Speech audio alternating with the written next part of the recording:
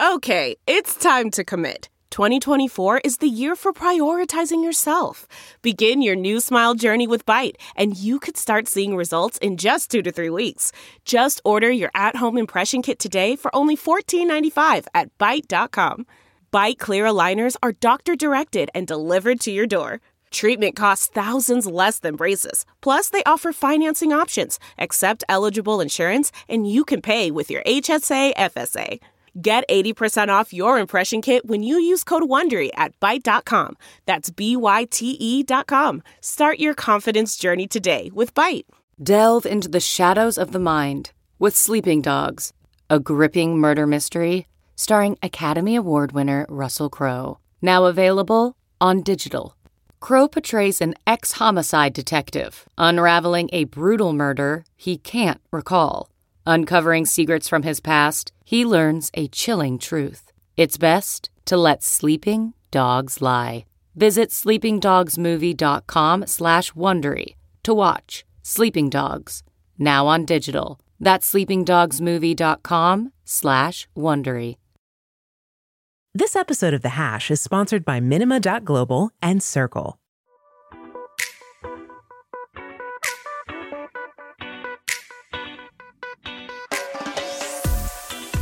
This is the Hash Podcast.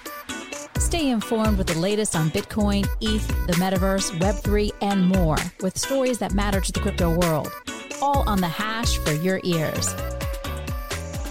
You're listening to the CoinDesk Podcast Network.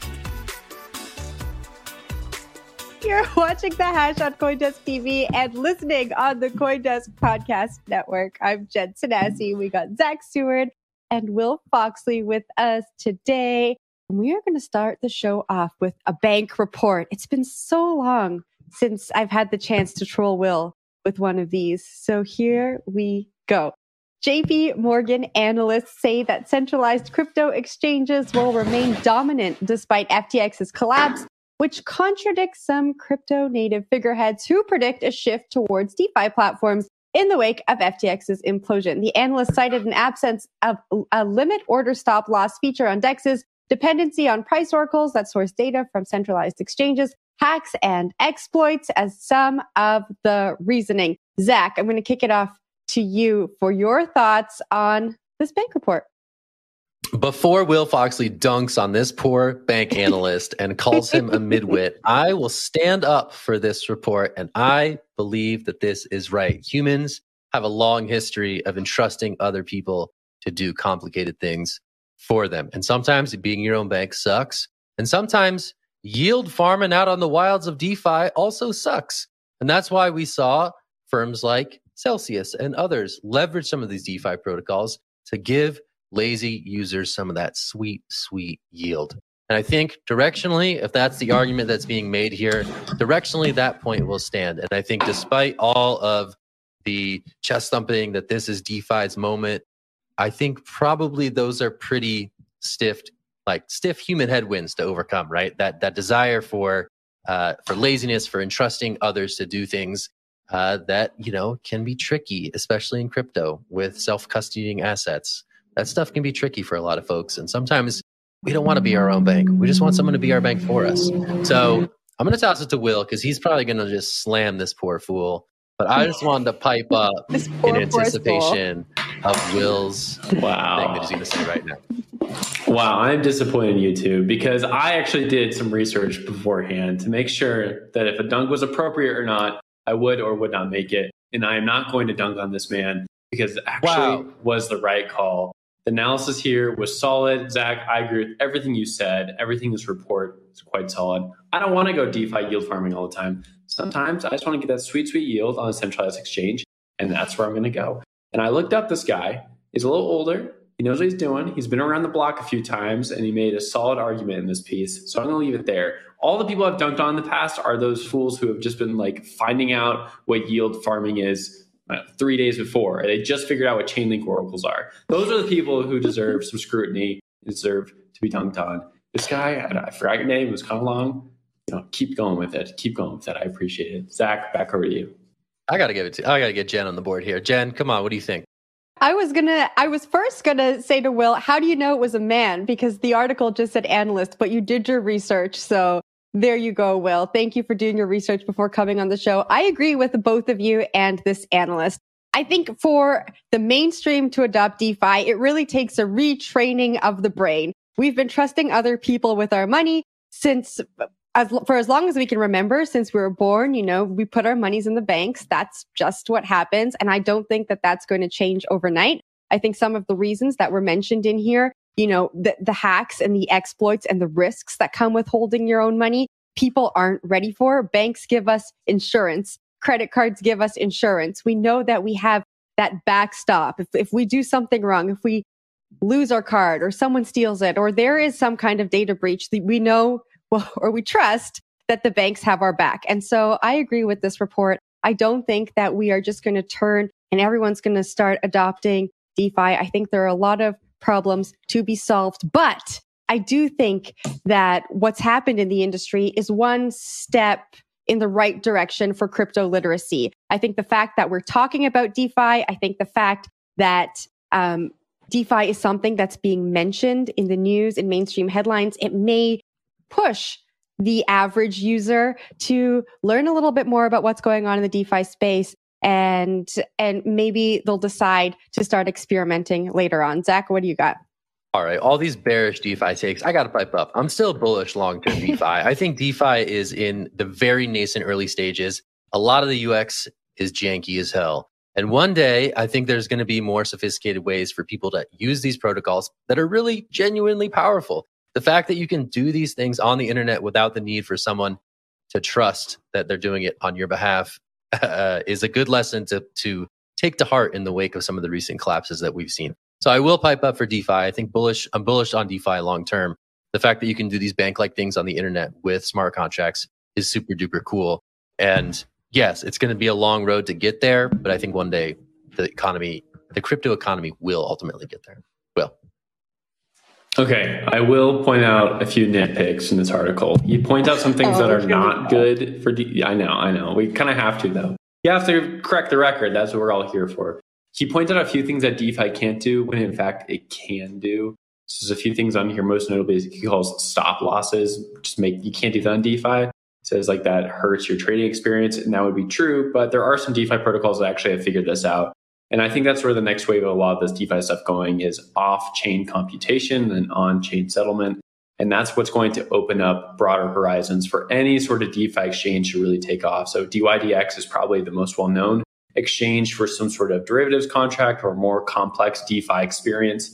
Yes, on Uniswap, you're not able to add in like all these different market orders, stop losses, all those things. That doesn't exist yet because the protocols aren't really built for that. That protocol is built as like plumbing for general network.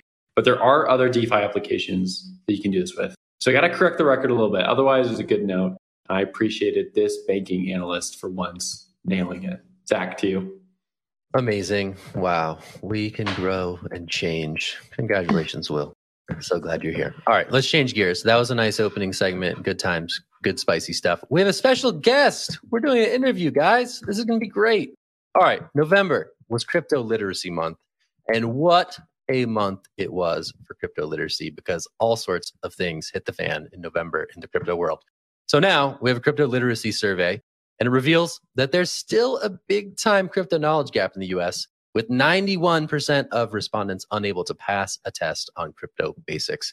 Joining us to discuss this and more is CoinMe CEO and co-founder Neil Bergquist. Neil, how are you doing? Great. Thanks for having me. All right, so let's just go with the headline number off the bat. 91, that's a pretty bad number. That's a 9% success rate if I'm doing the math wrong. If I'm doing the math correct, I hope I'm doing the math correct.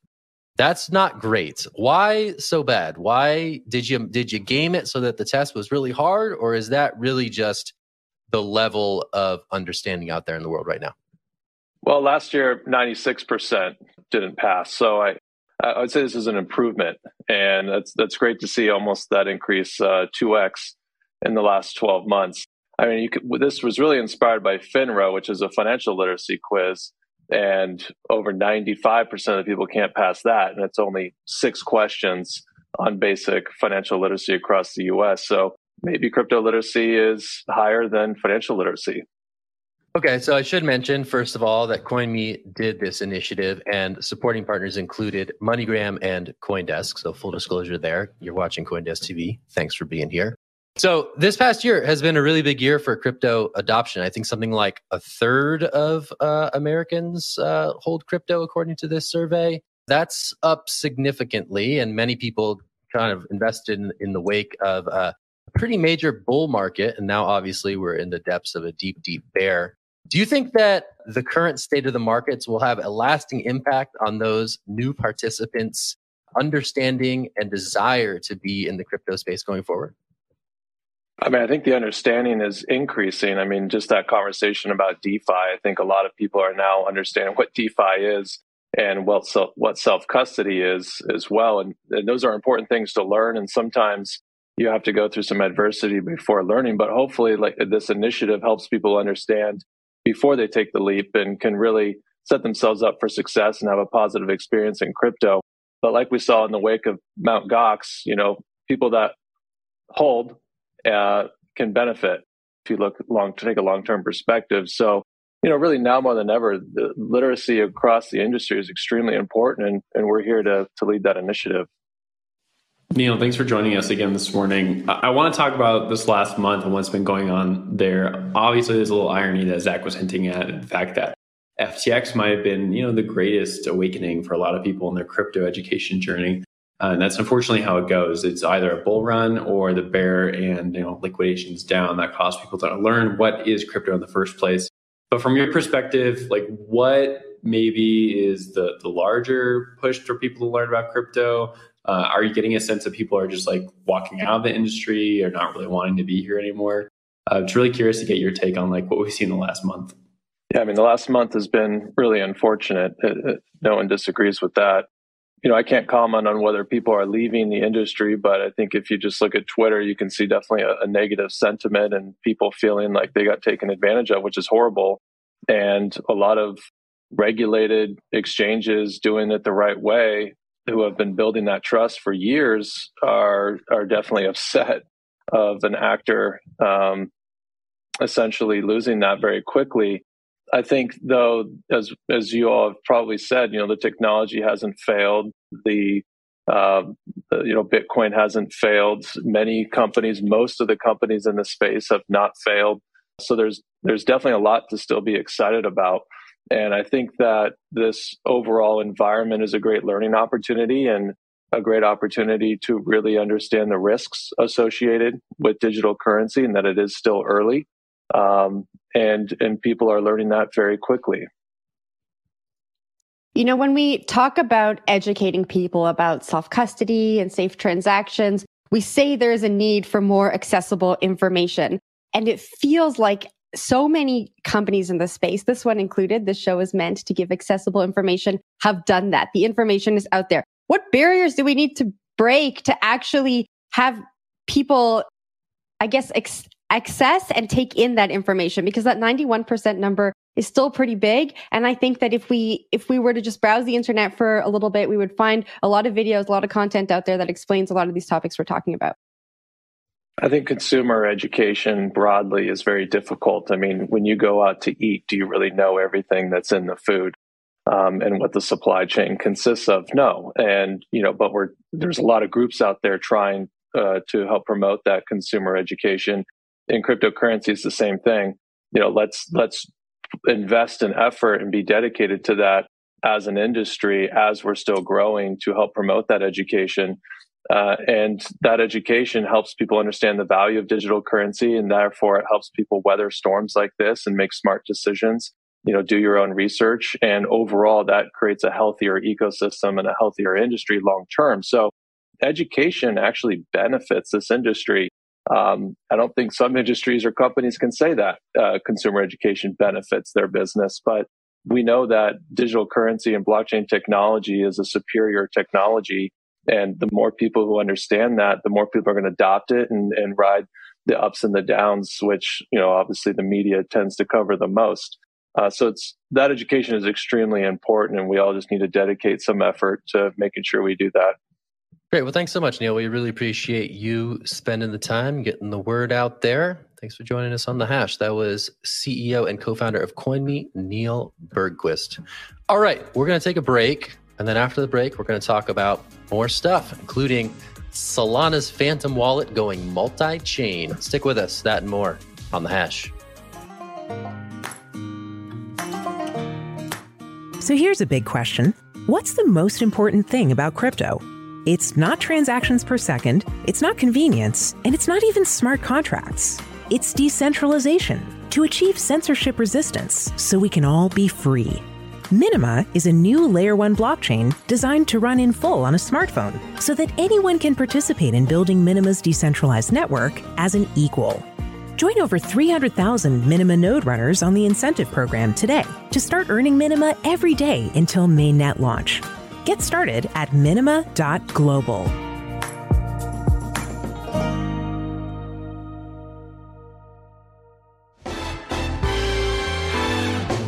This episode is brought to you by Circle, the sole issuer of USDC and a leader in crypto that's held to a higher standard.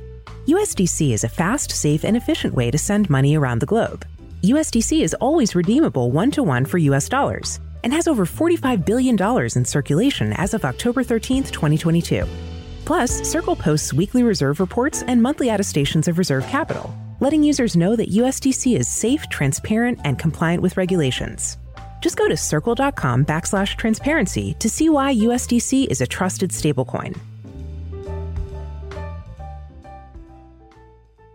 Hey there. Welcome back to The Hash. I'm Zach Stewart. That's Jen Sanasi. That's Will Foxley. We're here to talk about some stuff, including Phantom. That's Solana's leading crypto wallet.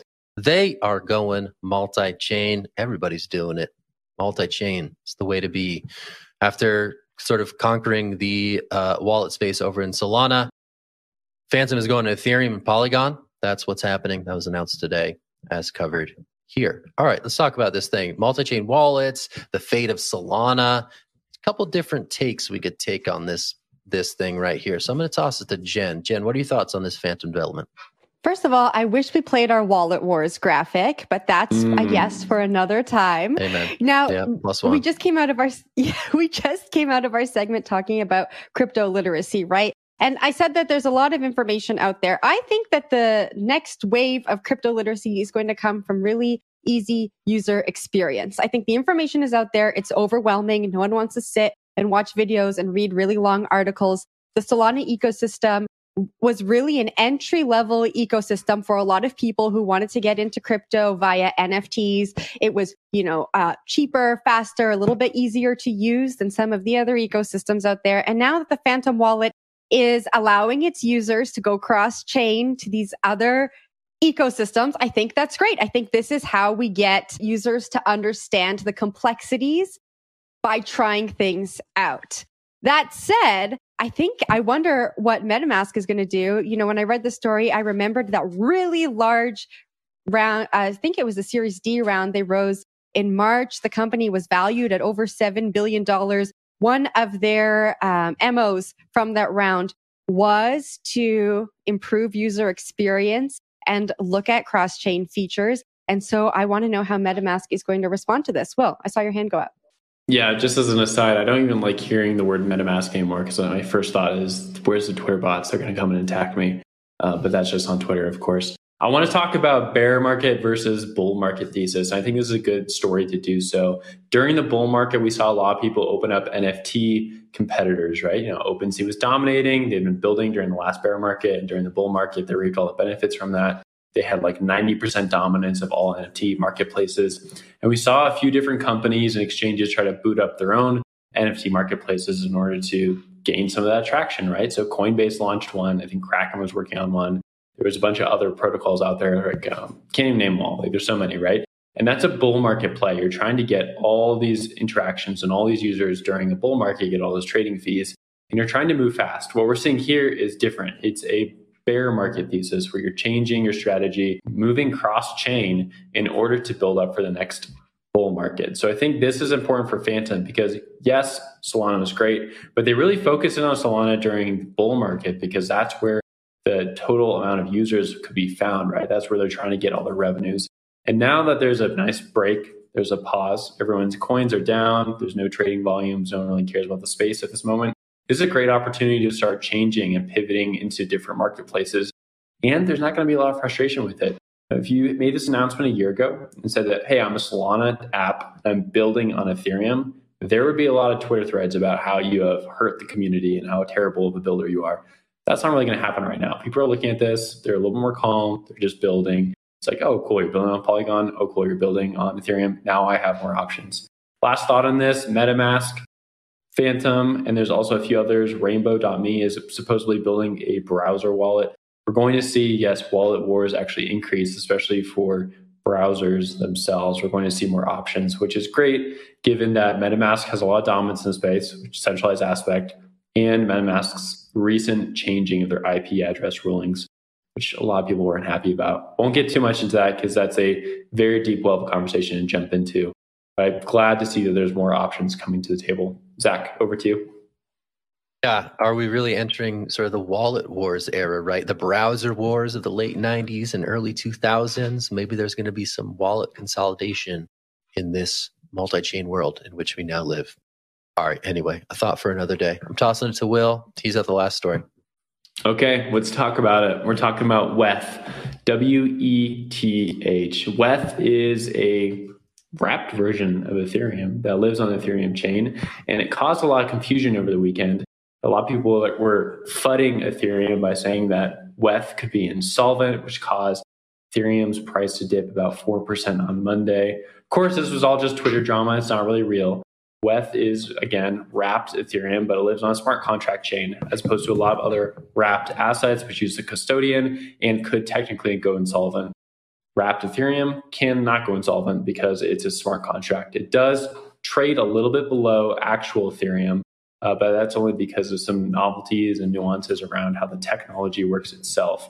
Still, we saw a lot of people who were buying into the FUD or didn't have quite the education around the space, understand what wrapped Ethereum means. And so they started dumping wrapped Ethereum as quickly as possible. Still good to know, it's fine. Everything's good. Ethereum is back up today. We had a nice tweet from Justin Soon actually commemorating this little FUD bit on Twitter, which we'll throw up here in a second. And, Justin Soon's going to always get his little plug in there. So I love to see it. There's a lot of different Twitter influencers and crypto influencers running around with this gambit. Again, it was just basically a commemoration of education space, sort of making light of the insolvencies we've been seeing over the last few months, maybe even like looking back to the Luna fiasco in May. But this was just more of a gimmick than anything else. So definitely moved markets a little bit. Zach, I'm going to throw it over to you, get your take on this whole story. Yeah, I mean, well, first of all, isn't it funny how ETH is ETH and WETH is WETH? Or maybe we just don't say it. Like, I just, it's funny when you said WETH because I never really thought of it that way. But anyway, just a note on the nomenclature of it all. WETH, the WETH. I don't know what to call it, but I think it's, it goes back to the crypto literacy, right? Like if you got and started dumping your ETH over this thing, like, that one's on you. That's bad. I mean, don't overreact to some Twitter shenanigans and don't get wrecked by that. I hope that the market didn't move up 4% on this. I hope it was something else. But if it really did move on this, that's a bit embarrassing. And I'm sorry to people who fell victim to such spoofs. But hey, at least there's still a little bit of fun left in crypto Twitter. That's all I'll say. Jen, what do you got? Isn't it crazy how these jokes and memes can really just drive this industry up and down? I just think it is a scary place for new people to be, but also for newcomers to the space. Don't get all of your information on Twitter. People are just having fun on Twitter. There's a lot going on there. It's hard to disseminate what is fact from fiction and play. And so just get out there and do your own research. And yeah, that's all I got on this. I thought it was a great story. I dug it. I thought it was pretty funny. You did, a lot of people were getting ashamed about it. What was your favorite part? Was it the Richard Hart tweet? Was that your favorite part? The Richard Hart tweet was pretty good. I liked the Richard Hart tweet. You like the Richard Hart tweet? Yeah, anything with Richard Hart and Gucci, I'm a huge fan of. There was a few other tweets. Anthony Sassano had some good tweets about this. Saw a few Ethereum developers jumping in on the action. I mean, I think they were just kind of blowing off some steam. But then I did see some other people come in and were pretty unhappy about it, saying this isn't how you treat the space. People need more education out there. So maybe they're right. Maybe it's not appropriate to do that to flood people inappropriately. But just some shenanigans. Just some Twitter shenanigans. I had nothing wrong with that. All right. We'll leave the show there on that note. That's it for the Hash today. Thanks for watching us on CoinDesk TV. Also, thanks for listening to us on the CoinDesk Podcast Network. Love the podcast network. Lots of great stuff over there. Thanks for checking it out. All right. We'll be back. I think it is. Is it Taco Tuesday? Is it Tuesday today? It's Taco Tuesday today. It's Taco Tuesday. All right. We're going to eat some tacos and stuff. We'll be back on Wednesday. We wish you well. I'm Zach. That's Jen. There's Will. We're the Hash. We'll talk to you later. Bye. Bye. You've been listening to The Hash on the CoinDesk Podcast Network. We would like to hear from you, so if you have any questions or comments, please reach out to us at podcasts@coindesk.com, subject line, The Hash, or leave us a review on your favorite podcast player. Thanks for listening.